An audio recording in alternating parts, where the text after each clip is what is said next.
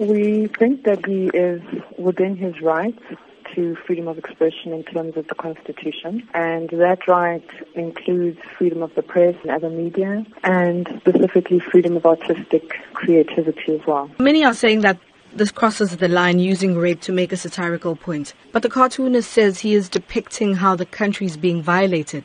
But is it a responsible way to do this? So we would look at the limitations to his right to freedom of expression or his right to express himself artistically or creatively in terms of what the limitations are in terms of the freedom of expression clause in the Constitution. So the right to freedom of expression excludes anything that is propaganda for war or any kind of expression that could be seen to incite imminent violence or be advocating hatred based on someone's race or ethnicity, gender, religion, and that also constitutes an incitement to cause harm. You say he's well within his right to post and express himself that way.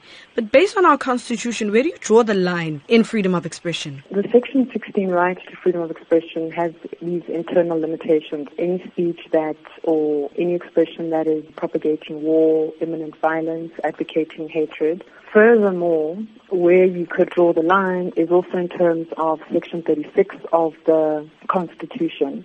And if you're going to limit a particular right, you need to do so in terms of the limitation clause, which indicates that that limitation should be a reasonable and justifiable one. And how do you balance equality and freedom of expression? We would look to what the Constitution says to us in terms of balancing certain rights. So there isn't one that takes precedence over another. So you would have to look at then the general limitations in terms of Section 36 of the Constitution. What are some of the things that people should be mindful of when posting or commenting on social media regarding controversial topics such as these ones? The challenge is that the right to freedom of expression is a constitutionally protected right. So the parameters, if you wanted to draw any, would then be in terms of looking at any depiction or any expression in terms of, is it something that can be said to constitute propaganda for war?